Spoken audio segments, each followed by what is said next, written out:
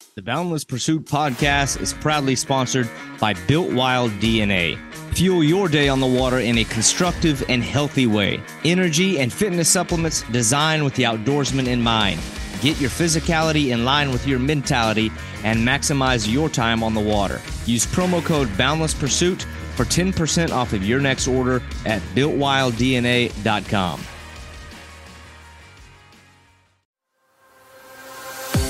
Welcome to Boundless Pursuit, a weekly podcast providing motivation, entertainment, and education to anglers and outdoorsmen. I hope that the stories you'll find here will encourage you to chase your passion more fervently, to open your mind to new opportunities and perspectives.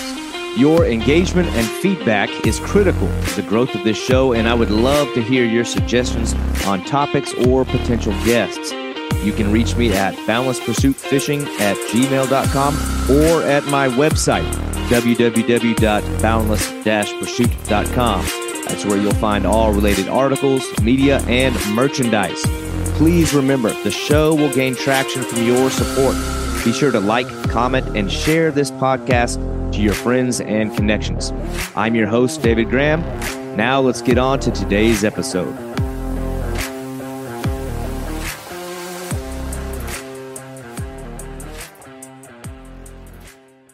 Today's guest is my buddy, Joe Dahl of Minnesota. And he's another one of these motivated, nomadic wanderers with a rod and a reel. And if you haven't noticed by now, these are my favorite kind of anglers. The species hunters, the guys that might be found with a car jam-packed full of rods and fishing gear, looking for the next bite, looking for the next species. And Joe is just much more my speed. He's a very well-rounded angler that stays low-key and self-motivated. This is not a guy that's out there trying to become Insta-famous. And I just think he's one of those people that is clearly in it for the purity of the sport and fishing for all the right reasons. And I look through his catches and you'll see anything from flatheads to drum, sharks, bowfin, buffalo, moon eye. You'll see fish like salmon, sturgeon, monster fish like alligator gar, snakeheads, red horse suckers, walleye, just to name a few. It's just a guy that's got his head down and he's grinding and enjoying the process of just fishing. So we take time during this conversation just to cover some of his various exploits, driving all over the country, trying to catch different kinds of fish. And I appreciate variety. We all should. And this is just a great conversation while we delve into why you should too. This is Joe Dahl. All right. Well, Joe Dahl, what's going on? It's good to actually talk to you in sort of person, still through a screen, but I've been following your stuff for a while, so it's good to actually chat with you. How's it been going? It's been good. Where are you at now? You in Minnesota? It looks like Minnesota's home for you? Yeah, I'm currently in Minnesota, just in suburbs of Minneapolis. I gotta ask where you're at, because every time I get on your page, it looks like you're somewhere else. Like you're like the consummate journeyman angler. Like every time I look at you, like you're down in Texas, you're over in Florida, you're like ice fishing one day, and then your toes are in the sand the next day. I'm like, man, this dude freaking gets around. He gets after it. So, it's interesting. It's funny when I saw that you're from Minnesota. I'm like, it makes sense. I don't know what it is about Minnesota, but it seems like that state spawns more like, I don't know if you want to say like rough fish guys, but just like species hunters than any other state. I'm like, is there something in the water? Like what the hell is that about? So. Yeah, it could be. The rough fish website, since the creators of it are from Minnesota, and then just kind of branched out. And I think, it was like early 2000s. So it got a lot of people kind of on the rough fish train. And, yeah, that's kind of what I stumbled into. Probably like 2013 or 14. I've always been into like different rough fish and everything, and like catfish kind of, and happened to work with someone named Ben Erb, and he got me in. Okay, I know Ben. Yeah. We worked together right out of high school at a fishing store. So we're both like, you like other fish than walleye and bass in Minnesota? And we're like, yeah. So we like clicked instantly, and we were out catfishing and like doing the weird stuff like that. And then we he kind of got me on the life listing for different species and kind of got me in the loop on like red horse and everything. So since like 2013, 14, I've been kind of adding up different lifeless species. It's not always my main focus for fishing, but I would like to add a few here and there, especially like the Minnesota ones. Yeah, the species hunting thing is always kind of like a satisfying quest. If you get to that point in your fishing where like you need objectives and you need like, I don't know, structure, or like you need like a goal, that's always a good one because it's an endless journey. There's no way you're going to catch them all, but it's a kind of a fun thing to see the number go up and keep track of it. But you mentioned the Rough Fish website. Did you get on this? Like, you actually been on the website? You getting into that group? Yeah, I have. I've been on the website for like a while, and I added some of my species at first when I was on there, and then it kind of dwindled, and I didn't really add them. I just added them on Facebook since that was mostly people I knew, and I don't think I really chimed in too much on the website. I used it more as like a point of reference to kind of look at different species and like habitat tactics and all that. So they have like a really good log of just fish encyclopedia stuff for all the information you need on the non-traditional stuff. And it's a good resource to go off of. Yeah, roughfish.com. That is an interesting one. And actually, I want to get Andy, one of the webmasters of that site, on this program. We tried a couple times, can't quite seal the deal. But I found that website, I want to say it was 2002, like when I was like 13 years old. And man, it's so weird. It's like, especially back then during the forum days when you didn't have social media websites and things like that. It's like you only had the forums. Like it was, especially back in that day, like the ultimate resource of information for like different species of fish. And like I got on there and I was like the only out of state guy that was like getting on there. But I agree with your point. Like they had put in a lot of effort to like make that be like the resource for like information for species that you'd find. And I'd say even today, a lot of their like species identification and just like fact sheets that they have are probably some of the best you'll find on the internet. So, their forums have slowed down a lot, which is, that's just the nature of where we're at with the internet nowadays. But it's funny you mentioned that. I figured if you're a multi-species guy in Minnesota, you've probably run across the Rough Fish crew. Yeah, it's definitely a cool group. I went to the Rough Fish Roundup one year on the Root River there. So I did a little bit of that and met up with a few people that I knew from there. And that's a fun time. It seems like it's kind of shifted though. Like I said, I've used the website to get information from, but then a lot of it's on like Facebook now too. Yep. So it's so easy just to take a picture and do that instead of like logging in and doing forum style stuff when it's a few clicks away on your phone to do the same thing almost. But it's just not archived really. So it's kind of like a cluster when the website's a little bit more organized. So it's kind of like here's some stuff on the Facebook page and then maybe do some research on the website. Yeah, you'll probably get a quicker answer if you like post on the Facebook page like a question. But yeah, their information pages on the website are great. It's kind of sad to see it slow down a little bit, but what are you going to do? I mean, I remember when it was like their sister sites, or they were like kind of like, they're all grouped together. You had roughfish.com, the Bowfin Anglers group, and then like Gar Anglers Sporting Society. They were like the trio of websites that I used to get on. Then slowly the Bowfin site went down and the Gar site went down, but Rough Fish is still hanging on. But you being one of the multi-species guys, I feel like there's a certain mindset that we multi-species people have that, like, I don't know if it's like the way that you were your whole life or what, but just kind of give me, I don't know. I guess the quick 411 or rundown on like when you began fishing. Cause I feel like we all kind of start the same way. And then at some point the curiosity like tips us towards that other stuff. Yeah. I mean, were you going with your dad? Were you just going on your own? Like, how did you kind of find yourself at the water's edge? Yeah. So like you mentioned with Minnesota being like huge into fishing, I kind of come from just like a long line of fishermen like in my family. So like my great grandpa he was a native Minnesota angler, and then he passed it down to my grandpa, and then my grandpa passed it on to my dad, and then my dad down to me. So I've been fishing since I was literally unable to walk, and my dad would bring me down to like docks around where we lived and just fish for like sunfish, you know what I mean? The gateway fish, and then kind of slowly progress from there. But I remember just going to like my grandpa's house, and he had some of his dad's like musky rods there, and they were just like these old antique like rods that were like stiff as a broom. And I remember seeing them, and I was like, oh man, this is awesome. Like my great grandpa fished for muskie, and it was kind of intriguing. So kind of started from there, and then just did a lot of like crappie fishing and typical Minnesota stuff growing up. And then it kind of did with like bycatch stuff where I would end up being like, oh, this is awesome. Like we would fish the Mississippi River a lot, and whether catching like white bass or like catfish and stuff like that.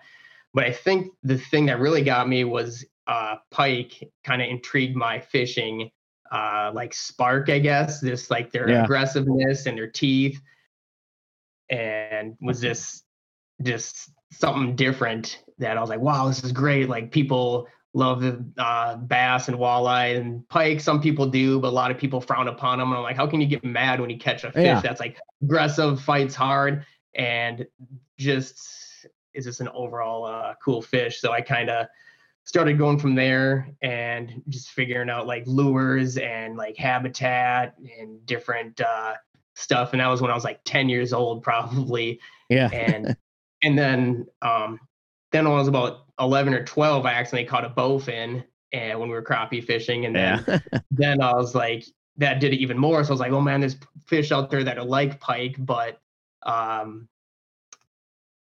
just like undesired, but still awesome, like in their own way. Yeah. Like that.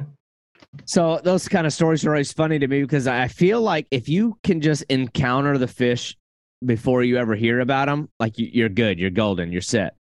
But because without fail, there's always like the negative people that will come in and be like, well, you don't want to catch this and you don't want to catch that, and these are the good fish and those are the trash fish. But a lot of times when you encounter those fish first, like free of the outside voices, and you draw your own conclusions first, and it's like you start to realize like all the fish that you find the most exciting like also happen to be the ones people talk crap about. Then it's almost like they become your recruiters. They're like, oh, that thing's a trash fish, just like a carp. You're like, carp, you say? It's like, what I mean? It's like at least that's how it happened for me. I was like catching a lot of the same types of fish you're mentioning. Not pike. I've never caught a pike. I really want to catch a pike, but I'd I'd run across bowfin before I'd ever heard somebody talk about them. So it was like I beat them to the punch. I beat the negative voices to the punch. So when people were start saying all this crappy stuff about them, that's not my experience with them. So then everything that else from there on out, when people said such and such was not a worthy fish, it like made me more interested in going to find out. Because I'm like, well, that's the same thing you said about bowfin, and you couldn't have been more wrong. So let me just find out for myself. But you got to find out about it before you hear like the rap. Like if you get into fishing later in life and stuff, or you hear like just stories passed down and rumors and all that, you know what I mean? Just like the rough fish or trash fish, or they're bad for the lake kind of thing or whatever, which I never heard any of that. And my dad was never like that also either. So he kind of loved catching anything also. So that's kind of where I got it from. And then it kind of branched out. And then as I got older, tracking down different stuff, like I said, like catfish and red horse, carp, anything you can find in the river. So I got really attached to the river and grew up fishing the Minnesota River actually, and its backwaters, like I mentioned, for a little bit of everything. So the river is kind of just really attracted me just for like the diverse species that it held and everything. And I actually have like a picture that I pulled out of like the bowfin that I caught right here. If you can see this. Is that the first one you caught? Yeah, it's the very and first the hook. I caught, and I taped the hook to it right there. And at the time, it was I think the Minnesota state record was only like maybe like 8 pounds or something, because this was in like 2000. Maybe that's like a one-aught octopus hook, isn't it? Like what size is that? Yeah. Oh, I think this was like we're using for crappie. It was like That's a even little number. smaller. Yeah, it was like a 6 or a 4. And yeah, I thought it was so cool. And I was like, I'm gonna save this and tape it to the picture. And yeah, the fish was like 29 inches or something, and it was probably around that like maybe 7-8 pound range. So it was close to like state record at the time. Now it's like 10 pounds maybe or something, maybe 9. I'm not sure. Oh, for a kid, that's like the greatest thing ever. I wish I had that. I got some old pictures of them, but I don't have my I do have a photo of my very first ever gar, which is pretty funny. I still have that one. I still have the original copy of that. Same like you, but that's pretty fun. And the hook, that's pretty good. But yeah, I always like to hang on to little like a memento of like fishing stuff. You know, I mean, you catch like a big fish or your first fish and on it, and you're like a personal best, and then you just like cut your rig off or the lure off, and then just like hang it somewhere, and you just kind of look at it, and you're just like get a good like you're like, all right, I remember that, good times kind of thing. And I guess I started doing it when I was younger, and I still do it now when I get something good. Yeah, that's fun. I think a lot of anglers do that. You have like these weird superstitions or these weird like attachments to inanimate objects that like they have value after you've like experienced something with them. Like I get that way with certain hats. Like this one obviously doesn't have much mojo. There's no fish slime on it, but I've got hats that are just so decrepit and like in such horrible condition. But I can't bring myself to throw them away because I remember the fish that I caught with him. But like the guy that I had a guy on, I don't know, it was like a couple days ago, this dude named Chris from here in Miami. And his room was funny. He kind of panned around with the camera and he had all these like flare hawk jigs like all over the like ceiling of his room. It was like chandeliers of them. And he's like, every single one of those is 100-pound fish because he goes and catches tarpon with them. I was like, oh, that's pretty cool. But yeah. So you get sentimental like that with objects. Do you have like maybe you alluded to it with the pike, but like as far as I would say Minnesota goes, like home waters, do you have like a fish that like kind of always brings you back? Like, do you have a favorite? Because looking through your photos, I mean, we're talking gar, bowfin, sturgeon, carp, buffalo, flatheads, suckers. I mean, you've got a really, really like diverse collection of fish to your name. So, but I always like to ask, like, but what's the one for you? Like, you got to have that one that's near and dear to the heart.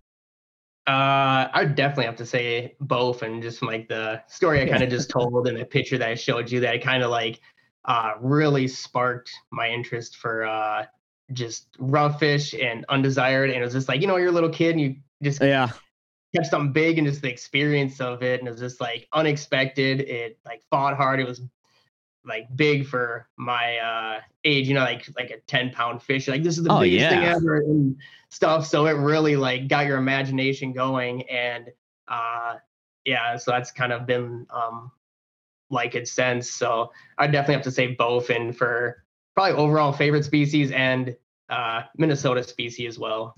But pike's right up there too, because that was my thing that got me kind of, like I said, it was like the intro to other fish, and then the bowfin kind of sealed the deal. So they're pretty close in comparison. Yeah, that's funny. I think the bowfin is such a great like entry into fishing type of species for a kid that might be, I don't know, kind of interested in being outdoors, but maybe not necessarily interested in picking up a fishing rod. That was me. Like I was just a kid down by the creek kicking rocks and trying to catch snakes. But then something about a bowfin was like, oh my God, because I think it's the reptilian, like just wild look about them. I don't know. And then obviously they fight hard and stuff. But it's funny you mentioned that. The one that like really seems to pop out a lot on your page, at least when I was looking at it, is the flatheads. Like you've got a lot of big flatheads. Is that in your home waters or is that somewhere else? Yeah, that's my home waters here. So I fish like the Minnesota River a lot, and then the Mississippi River.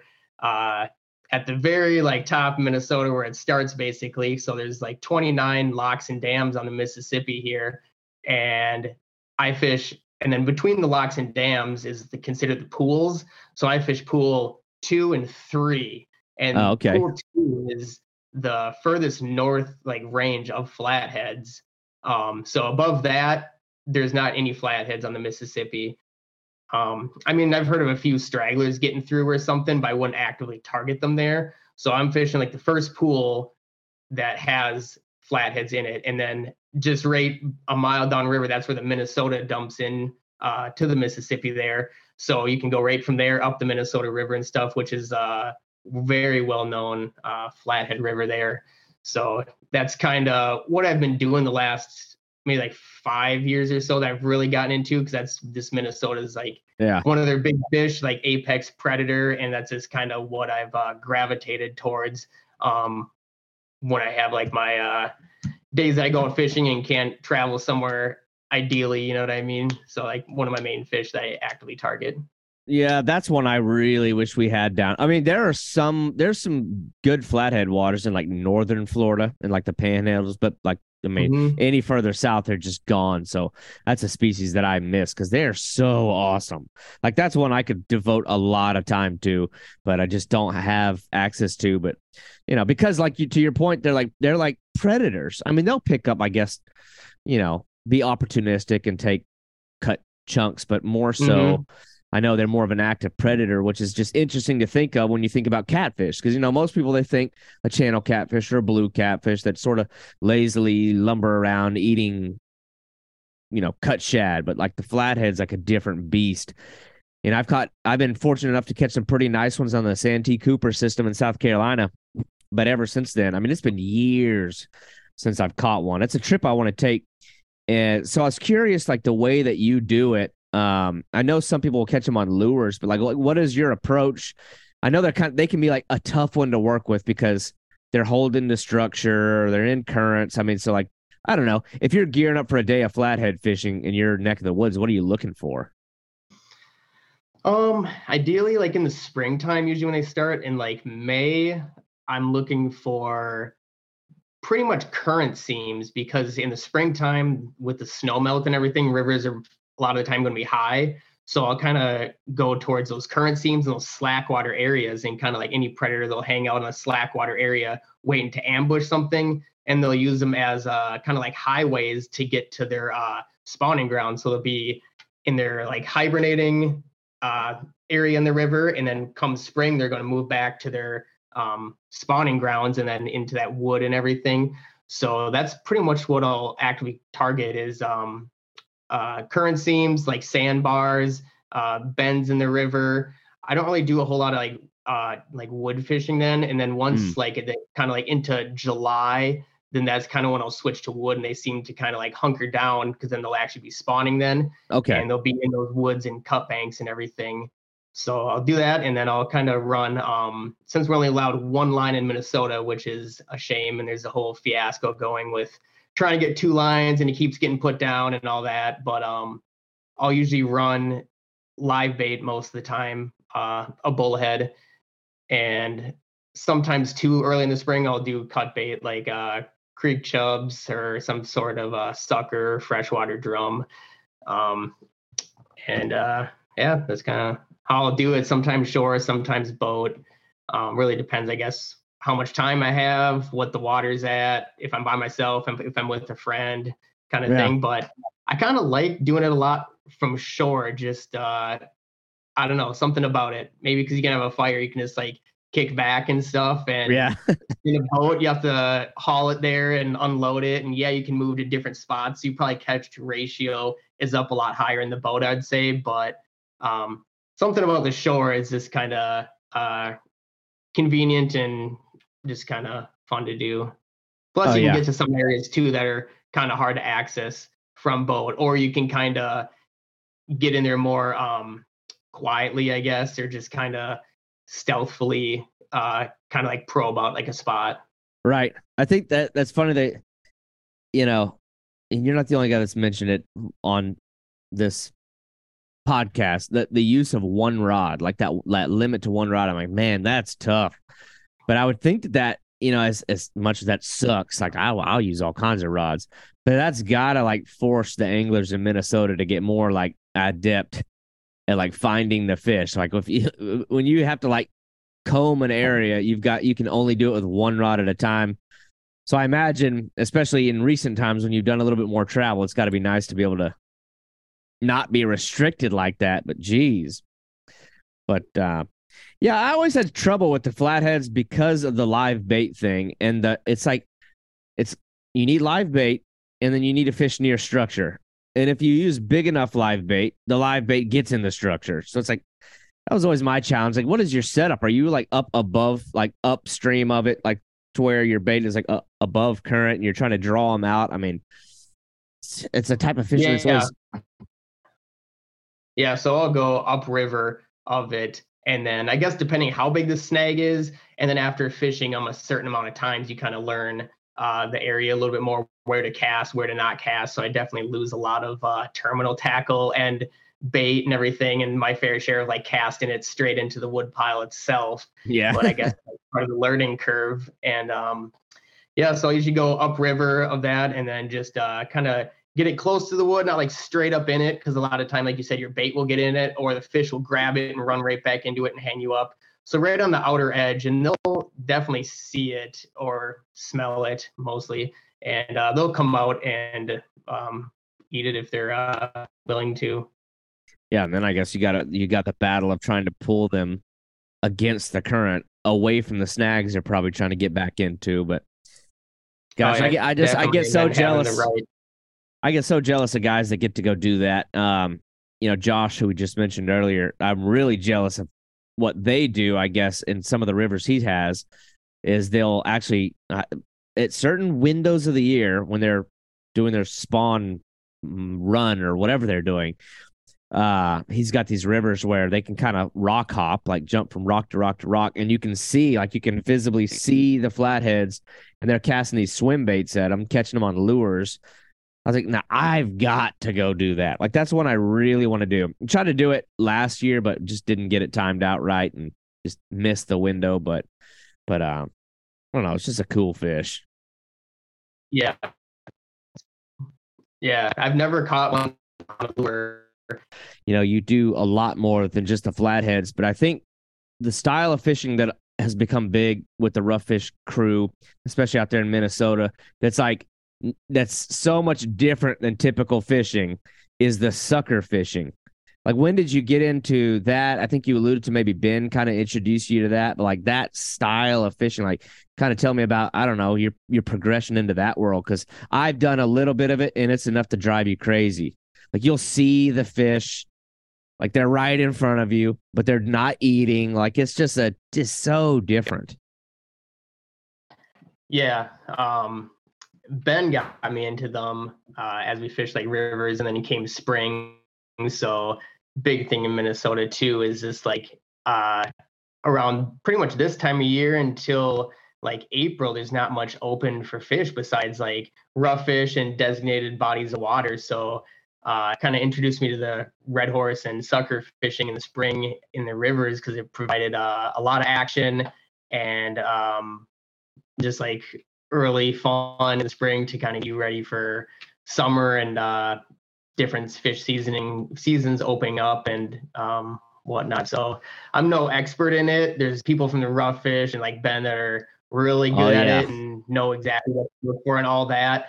But I feel like I have a general good sense of like red horse, and I've got all the like major red horse here besides black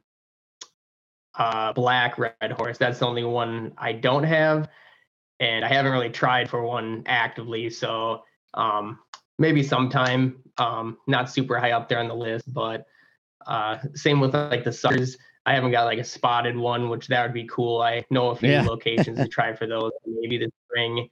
And then one that's high up on my list is blue sucker. So I've kind of narrowed down some spots that I might want to try this spring for a blue sucker, since that's kind of like the holy grail of the sucker species. You know what I mean? Yeah, that's like the coveted one. That one's funny. It's such a cool looking fish too. But ironically, so I haven't done a lot of sucker fishing. Like, everywhere I've lived, there's not been a lot of different kinds of suckers around. I mean, South Carolina has almost, well, I won't say none, just a lot lesser known kinds. But I have caught a black red horse and I have caught spotted suckers. So it's just ironically the ones that you mentioned, they're like the only ones I have caught. And I caught them both in Arkansas. Yeah, that's really cool. Yeah, I caught spotted suckers in Southwest Arkansas years ago. Same place that I first caught my first bowfin, actually, ironically, was loaded with them. And then I caught a black red horse, and I didn't even know what it was. I went to roughfish.com or to the Roughfish Facebook page maybe to post photos of it to ask them, because those guys are on it. Like that, like if you have a question about a species and you just need help identifying, like those guys are so dialed in with it. And I posted it, and they're all like freaked out because it was a black red horse, and I don't know, maybe they're kind of hard to come by, but they're like, "Where did you catch it? Exact locations." But I was like, "It's just in some little ditch creek down the road from my house." Yeah, that's the extent of my experience with those. I mean, and you ain't got them down here in Florida, so it's a world I won't get to be a part of for a while. But it's one that interests me because, and another one that I had managed to catch. I'm like the dumb guy that's caught a lot of like really rare stuff by strokes of crazy luck, with like the Gulf sturgeon. This, recently that was kind of like the big one. And then years ago when I was a kid, I caught river carp suckers, and that is a really tough one. Like I remember in Oklahoma, I had a spot in Oklahoma, and like you could see hundreds of these carp suckers below this little dam, like massive schools of them. I was just like drifting worms through them. It was like bouncing off their heads. They were not eating. I'm like, what drives these things to feed? And then I don't know if I just managed to catch, like, I'd be sitting there drifting for hours, worms past their face with nothing, and then managed to get one, maybe two to commit. But I'm like, you talk about I don't know. That's such a weird one, because I've seen photos of people holding them with like a lure sticking out of their mouth. So I don't know if you had any experience with the carp suckers, but that's one that'll drive you nuts. Yeah, I haven't caught any like you mentioned, the river carp suckers, but I have caught quillback. Quillbacks, yeah. This is so about like 4 years ago. I was trying for them like pretty actively in a few creeks by me.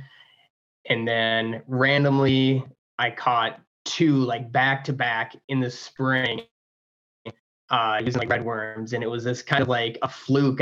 Most people will sight fish them and everything, but in the springtime, like you mentioned, they're weird. They'll hit lures sometimes. They'll eat like worms or whatever.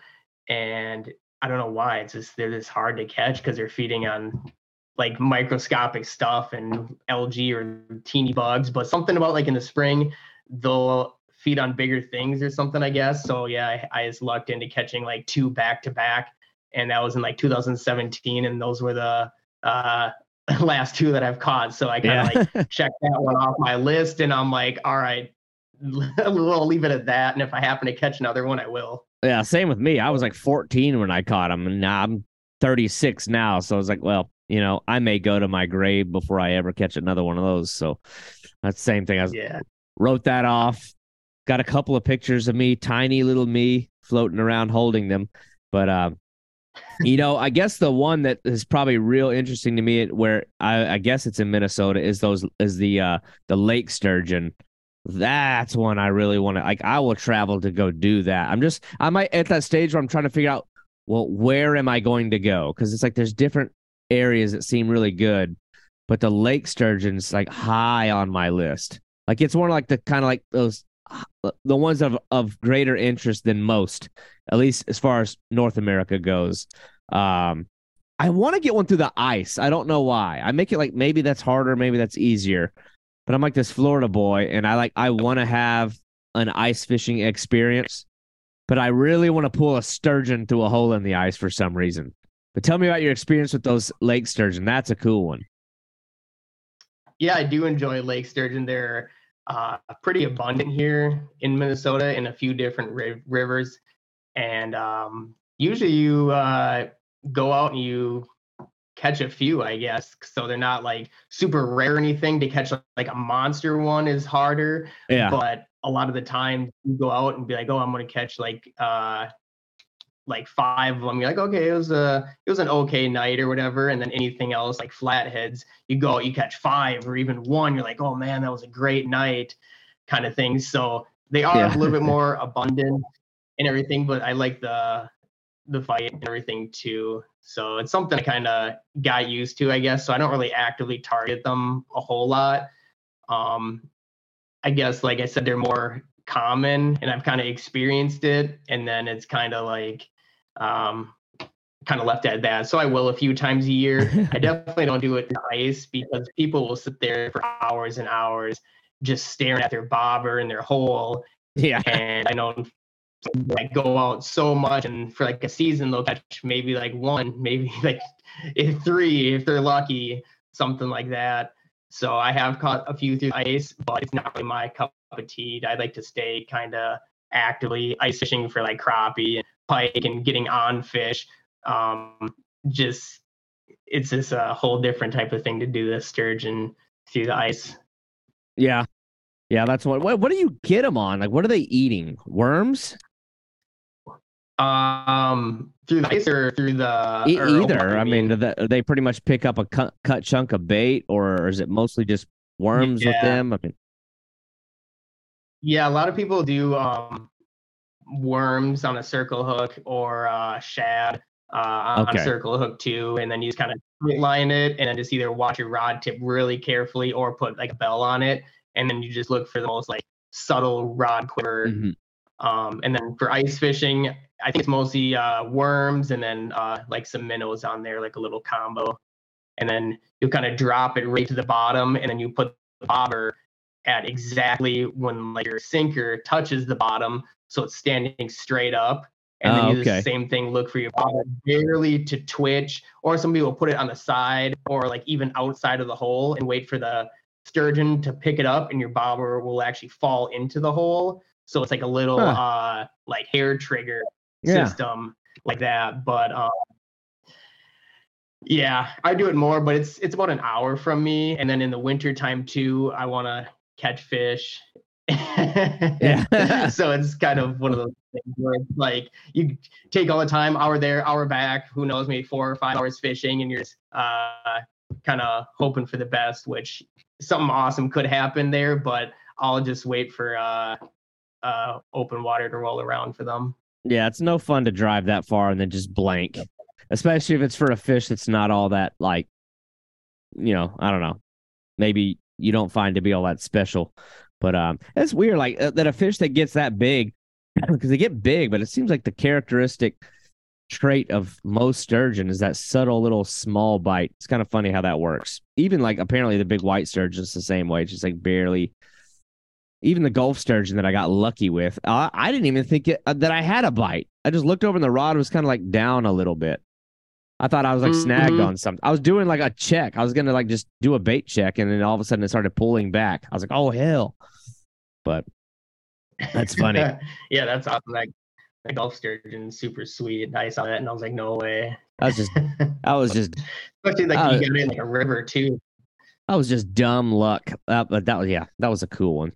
That'll be a hard one for me to top, but so I see this, the kind of like poster over your shoulder of the different fish of Minnesota. How many of those species have you managed to knock off? You got just about all of them? Yeah, pretty close. I think the only ones I'm really missing are coho salmon. What else is it? Let's take a look. See, I thought I'd seen photos of you with a coho. Or is that a different state? No, I caught pink salmon and Chinook salmon. I haven't caught a coho. Okay. Lake whitefish, black red horse, blue sucker. There's like a bunch on the poster that or ones that aren't on the poster, but I'd say a good majority of like the standard size species, like not micro or anything like that, I have caught. But yeah, there's still a few hanging around. I still haven't got a lake trout. Never tried for those. Those are pretty far north, Minnesota, almost like into Canada and stuff, or pretty much Lake Superior. Yeah. That's so you pretty have to cool. travel into like the boundary waters and everything like that. Well, it seems like lately you've been a little more interested in getting out of the state boundaries, and like especially this last, I don't know, year or two that I've been watching your stuff. You're doing a lot more of the traveling. So, I don't know. I have all the faith you'll end up catching those Minnesota fish, but it seems like you're occupying your time with other stuff. So I guess namely one of the more recent ones that I saw was your trip down to Texas. What was, and I saw that you knocked off the alligator gar and then you did a little bit of a buffalo fishing, but what was the nature of that trip? I mean, you were kind of far from home. What were like the targets? Where all did you go?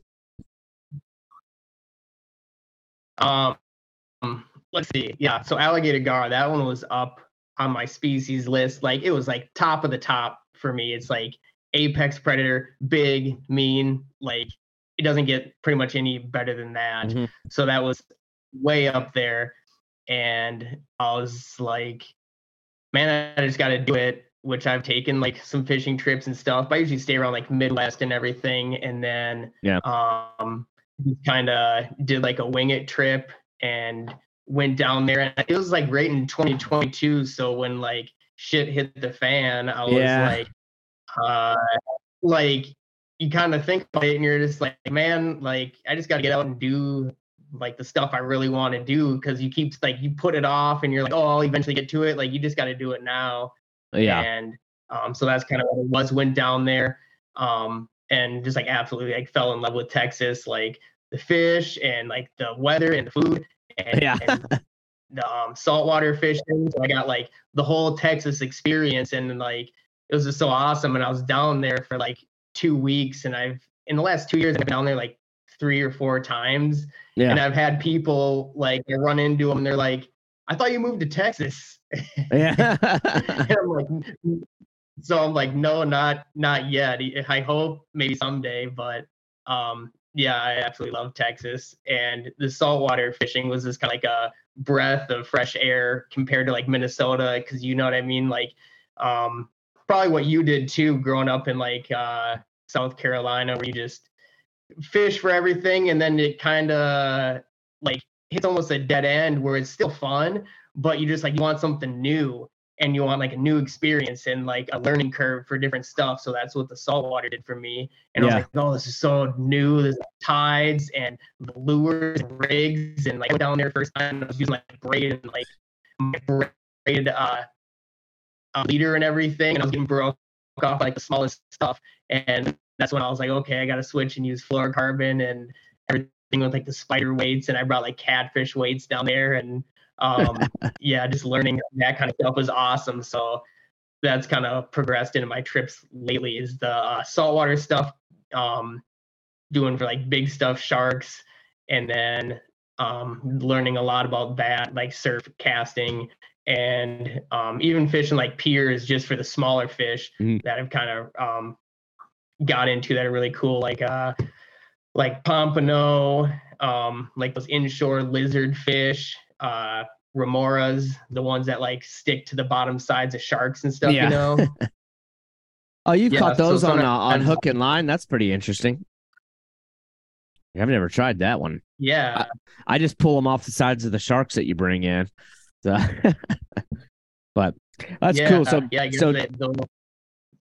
So 2 weeks, that trip always fascinates me, because like Texas has had that same impression on me. It's like, it's weird because you wouldn't really think it, because I don't know, it's sort of like a rustic type of place, but there's something about the fishing down there that like really like I don't know. It's like it has such an impression on you. I guess the fact that the fish get so massive doesn't hurt. It certainly helps. But you managed to get the alligator gar, and then I know you spent some time with Austin. Was that all part of the plan, or was that just kind of like a wing it on the middle of, just jump out there out of nowhere, or had you been in communication with him? Yeah, so kind of like a wing it. I was like, I'm gonna go down there, do the alligator gar, and then my first trip down there was designated, go down there, fish for alligator gar, do a little surf fishing, and that was kind of like my intro to Texas. And then my second time, maybe it was my third time. I think it was my third time. It was just about a year ago to this time now in March, April, something like that. And I'm gonna do like a full tour, like 2-week Texas trip. I'm gonna go down, target alligator gar again, and then I went from basically southern Texas, did like surf fishing, shark, went up a little bit, alligator gar on the Trinity River, and then went up north, and then met up with Austin, and then did carp fishing and buffalo fishing on a reservoir up there. So I did a little in between everything on Texas and got the whole experience. Yeah, that's cool. I think you were there like not long after me and Josh had gone there. That's one I had wanted to. I've lived in Texas. I've lived in 3 different cities in Texas. Lived in several different cities in Oklahoma, and then right near there in Arkansas. So I've always been in that area, but I've never done that stuff. I'd been watching Austin for years, catching those giant buffalo. So finally got to go do that. But that was a fun one. That was an interest. That was different, but that was a lot of fun. So when I saw you did it, it was like fresh in my mind because like we had just got done doing it. So I was like, oh man, Joe's down there with Austin. They're probably gonna catch something crazy. But yeah, you got that big black buffalo. That was awesome. So that was a cool one. That's probably one of my highlight fish that I've caught is the black buffalo, because we originally went down to try, I think in the same reservoir that you guys did for smallmouth buffalo, and the wind was like 20-30 mile an hour, like consistent, and it was just not working. I caught like 1 carp in the morning, and then we switched to a smaller reservoir, like protected kind of by a bridge, and he's like, yeah, there's some buffalo here and carp, and we got on some good carp, like 20 pounds or so, a few of those, and then caught like 3 buffalo in a row. And it wasn't until like I caught them that I realized they were black buffalo that I'm talking about there. And he's like, there's no smallmouth here. So that was even better because I don't have that for my life list yet. Mm-hmm. So that was a new species to me. And I caught like an 18-pound one. Then like an hour later, I caught like a 22-pound one. And then like we were packing up our gear, and then one rod just went screaming out, grabbed that one, and that one ended up being a 34-pound black buffalo, which is just like mind blowing because like Minnesota, they're so hard to catch here. I only know a few being caught, and the state record I think is only like 20 pounds. So it just like absolutely is like this size get down there is just amazing. And I think Austin said too that was the biggest black buffalo that he's ever personally seen also. So that was like a huge highlight, like moment, like banger fish to end my trip on. Yeah. And I was just kind of like sitting on cloud 9 for a while. Like I got home and I was like, I don't even need to fish. I'm just like, just still on the high from catching that buffalo, and just like reminiscing on my trip to like take it all in and like process what actually just like happened. Cause like, that's kind of like the thrill of it for me, is just like putting something together and then just watching it happen. And I mean, it's like, you're not doing it for anyone else or like, anything like that. It's just like something like inside you that just drives you to want to do it and just like meet those goals and just experience it, I guess. So it's kind of like just intertwined that you just grow up with that it's just like in you to like go out and kind of pursue that fish in that way. Yeah, because that's kind of like where I don't know, that's where the curiosity comes in with me, is like you're making a lot of these trips seemingly alone, at least as far as like maybe if somebody else is with you, but like you seem to be the only angler involved, like you're going alone. And I know like a lot of people want to do these types of things, but it's like, you know, it's weird to just like gamble on your fortune. But like, I don't know, like what is like when you're thinking of like, and I know you're doing Florida soon and you've done Florida in the past, but like what is like your process for researching like what the like game plan is, like laying out like what the agenda is? Are you flying in and renting a car? Are these like road trips where you're driving the entire length of the whole thing? Do you know ahead of time like what your plan is, how much money this is all going to cost? Or do you pretty much just wake up and say, next weekend I'm going to drive that direction and we'll see what happens? All I know is I got to be back by this day. Because people want to know. It's like, yeah, it's not quite that simple where I'm like, okay, I'm going next week. Usually I'll plan it like months in advance.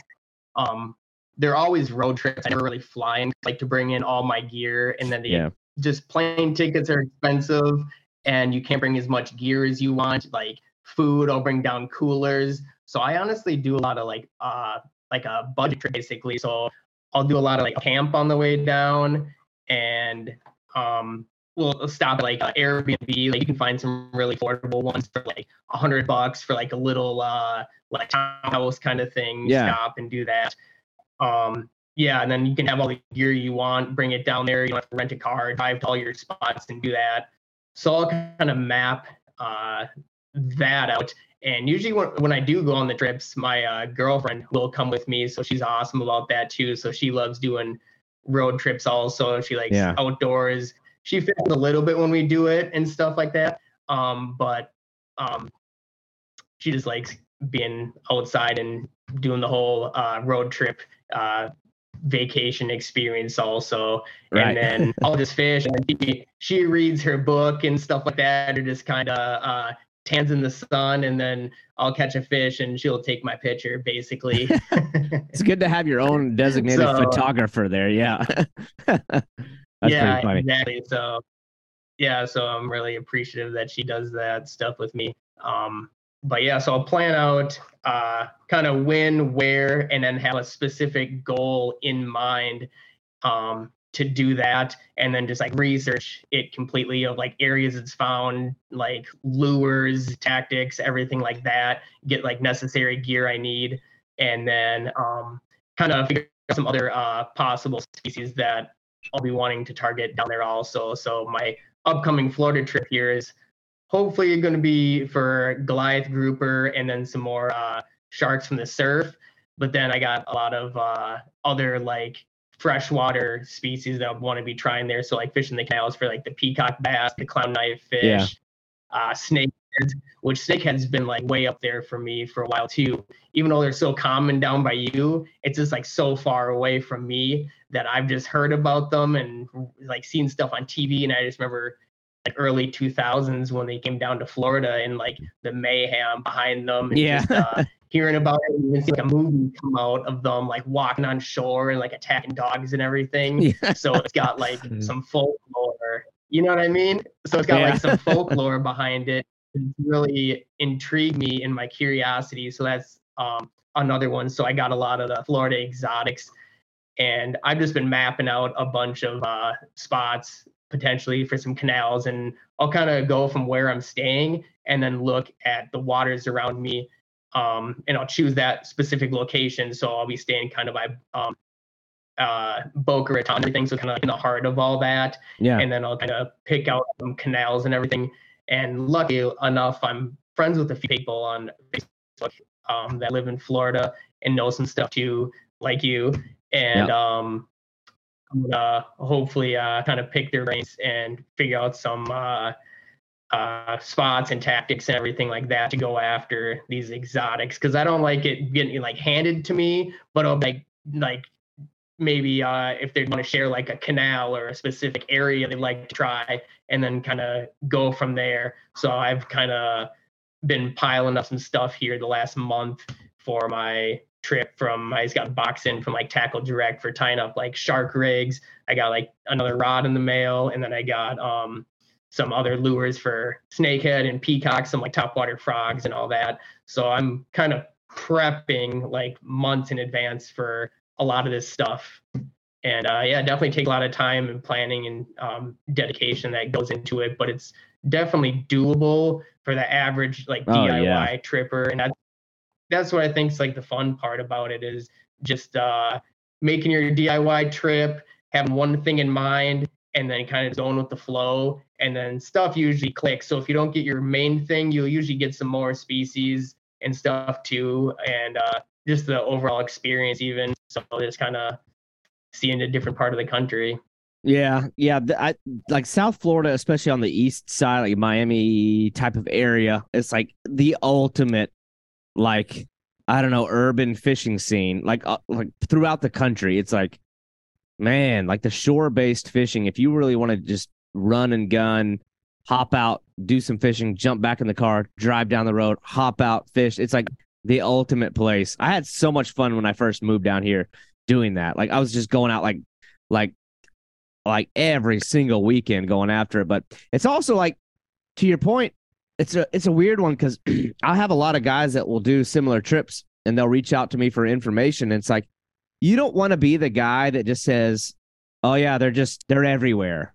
Because like it's such generic information. It's like, well, that ain't helping anybody. They're everywhere. Like you don't want to be the one that gives crappy advice, but like with some of those fish, like the peacock bass, it's like that's almost as much like information as you can give to people because they really are like you've already been down here, right?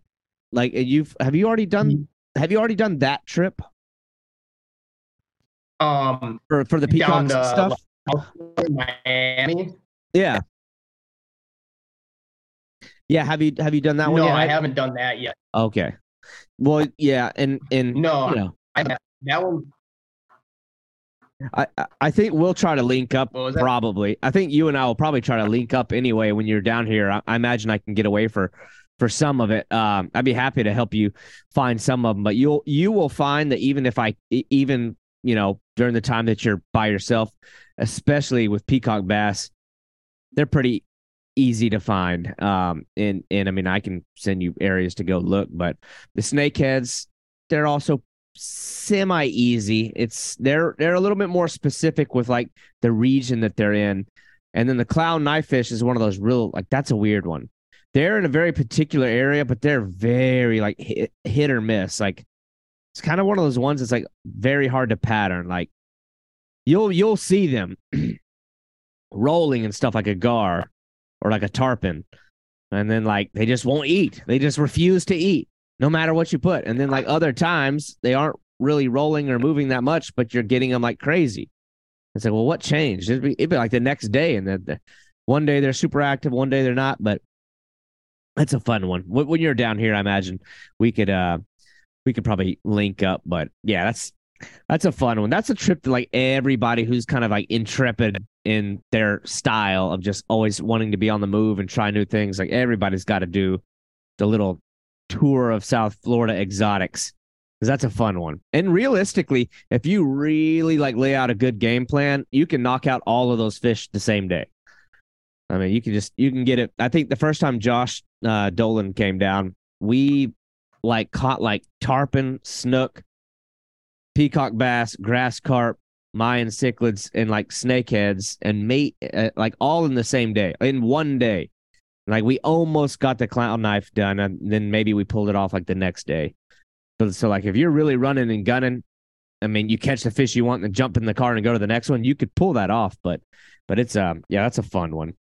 So yeah, definitely the clown knifefish I've seen that are notoriously hard to catch on lures. Is that correct? Lures, yeah, the lures. I've never done it, and I am very skeptical of some of the photos. You got to be, I don't know, like the South Florida like Instagram scene. Take it all with a grain of salt. You know what I mean? Like when the lure is like perfectly presented on the side of their face in the photo, and like people put like hashtag savage gear. It's like, I don't know if I trust you. You know what I mean? It's like, what are you trying to do? But yeah, they definitely can be. I mean, obviously it's a predatory fish, but it is a really even with live bait, it can be a really weird one. They're a tough one. Well, I'll say this though, when like the sun is high, if it's like a bluebird sky middle of the day, it's really hard. Like they need low light conditions. So early morning, late like into the evening as sun going down, or especially overcast. Or if the sun's high, just go fish under bridges. Excuse me. They like shade. Yeah. But they're a weird one. But anyway, yeah, that's a cool one. We'll have to link up when you do that. But sure. I guess the next thing though, when I see how much you're like moving around and doing some traveling, is there anything else on your agenda? Like what else is looming for you? Got anything else in your mind? It's like outside of the boundaries of things you've done already. I don't want to necessarily go so far as to say bucket list, like leaving the country, but like things within reach, things that you can get into your vehicle and drive and go do. Is there any other ones that are sort of on the radar that aren't necessarily too far into the distant future? You mean bucket list like, or you like? Hang on a minute, it's cutting out like crazy. Try it again. Yeah. Talking about like bucket list trips, or just fish that I'd like to catch like around me, like Midwest. Not even necessarily Midwest, but like within the United States that you could literally get into your car and drive to go do?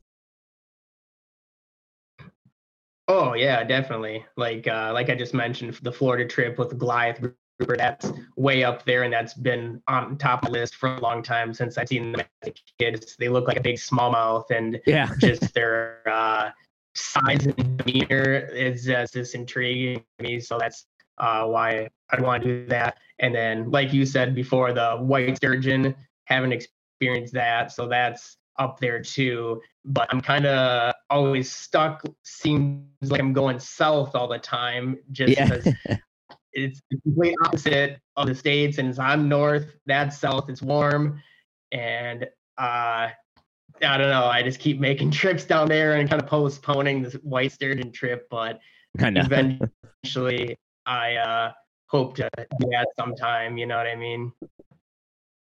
Yeah, that's sort of like in that same category as alligator gar. It's like those high mantle, like mega North American species that you gotta knock off. But you mentioned the snakeheads earlier, the bullseye snakeheads. I feel like there was a little hysteria around them when that all happened because it happened at the same time. It was like the bullseyes really started showing up at the same time that the northern snakeheads were showing up further up north. But down in Florida, it's like just par for the course, and some weird animal gets out and gets on the loose and just becomes part of the environment. Like people don't really freak out about it. It's like, well, that's to be expected. We got monkeys outside Silver Springs living in the wild. You got chameleons and iguanas and all kinds of crazy stuff down here. And the bullseyes, I don't know. I feel like people down here like are quicker to accept those things when they come. Not that that's a good thing. Like, you don't want invasive species. I had to throw that out there. Like, I don't condone the spread of invasive species, but when they're here, they're here. But I'll say the northern snakehead, that's one. Have you done that one yet? The northern snakehead? No, I haven't. That one I'd love to do also. That's a really, really cool one. That's a lot of fun. Yeah, that's one I Yeah. throw my 2 cents in there, like a suggestion. It's a pretty easy DIY. You kind of need a boat. You kind of need watercraft. It might be harder to pull off from the bank, but that's a really cool one. That's one you got to do. And I know a lot of guys that do that. Josh took me to go do it to get my first one. Their area is really neat. It's so much different than the bullseyes. I guess probably mostly because like the terrain you're fishing just feels so pristine and wild. It's much more like hunting. But and they're just so cool looking. But that's one you got to add to the list. I feel like that's a low hanging fruit. I think that's an easy one, But that's a cool one. That scene is growing fast. Yeah, like you mentioned, this is like they're so common like that, like in South Florida or anything like that. But it's like when you live across the country, you're just like, oh man, that looks awesome. And especially it's so this looks so fun because that's my style of fishing, like running, gunning. Like I would love to just drive around, like hopping around in different canals. I like lure fishing, just casting, and then having the opportunity to land like just an unlimited amount of new fish to you that are just not found anywhere else. So like in Minnesota here, it's like our exotics kind of are basically common carp and goldfish, and anything else that is released dies by the time it's fall. And then once there's 30 inches of ice on the lakes, they're dead, and the remaining fish that are from here stay. Yeah, that's the crazy thing. And down here, it's like every other cast could be something different. So that's funny. How long are you planning to be down here for? Like 2 weeks again? Something like that? Yeah, I'll be down there for 2 weeks this time. So I'm gonna go just basically drive as far as I can, hopefully stop probably around Georgia or Tennessee. That's about like 18, 20 hours. And then travel the rest down to Miami. But I've kind of gotten really used to the driving aspect. Just far distance. It's fun to see in the country and stuff, and making pit stops along the road, and then fishing along the way. You know what I mean? So that's kind of part of the experience with it all. Yeah, big time. I'm flying to Idaho. That's too far. I'm worried about vehicle trouble. So probably fly in there and maybe rent a car. We'll see what's going to go down with that one, but yeah, dude, we'll have to keep in touch with the Florida thing. I'll try to block off some time and we'll meet up for whatever you want to chase. I know you mentioned bowfin. I mean, I can take you to some spots that have some giant one. We may not catch very many, but like I got some areas where there's some big, just gnarly, just nasty looking ones. Just be whatever you want to try. But I don't know so much about that species. I don't know so much about finding the bowfin over like closer to Miami. There's sort of like not as many of them over there. Well, I mean, they're over there, but in like the canals of Miami, it's few and far between with them. And then there's a little bit smaller over there. But anyway, that's interesting. I love to know like guys that are moving and traveling and doing things. I always like want to know like what you're planning on doing next. I think the fact that you do it like largely alone, or it's just you and your girlfriend, or you're just kind of road tripping it, laying out the game plan and just blocking off the time and making it happen. Like I want to see more guys doing that. You know what I mean? It's always fun to kind of like appreciate and like your home waters and like stay loyal to your home waters. But at some point, I don't know, you get called to do more. So I love watching your stuff because you're always doing something different. Like I said, from the ice fishing to the beach fishing, like everything in between. I'm like, man, this dude's out there getting after it. So I love watching that. Yeah. I had to know what's coming next, but anyway, I know we're coming close to our 6:30 time because then I got to go do homework with my kids. That's fun. But so I don't know. I guess I usually like in like, I don't know. I mean, people, I don't think you're one of those real big social media guys, but you know, people who want to see this kind of stuff. Are you on Instagram? Are you doing the Instagram thing, or did you sort of back off of that? It looks like maybe.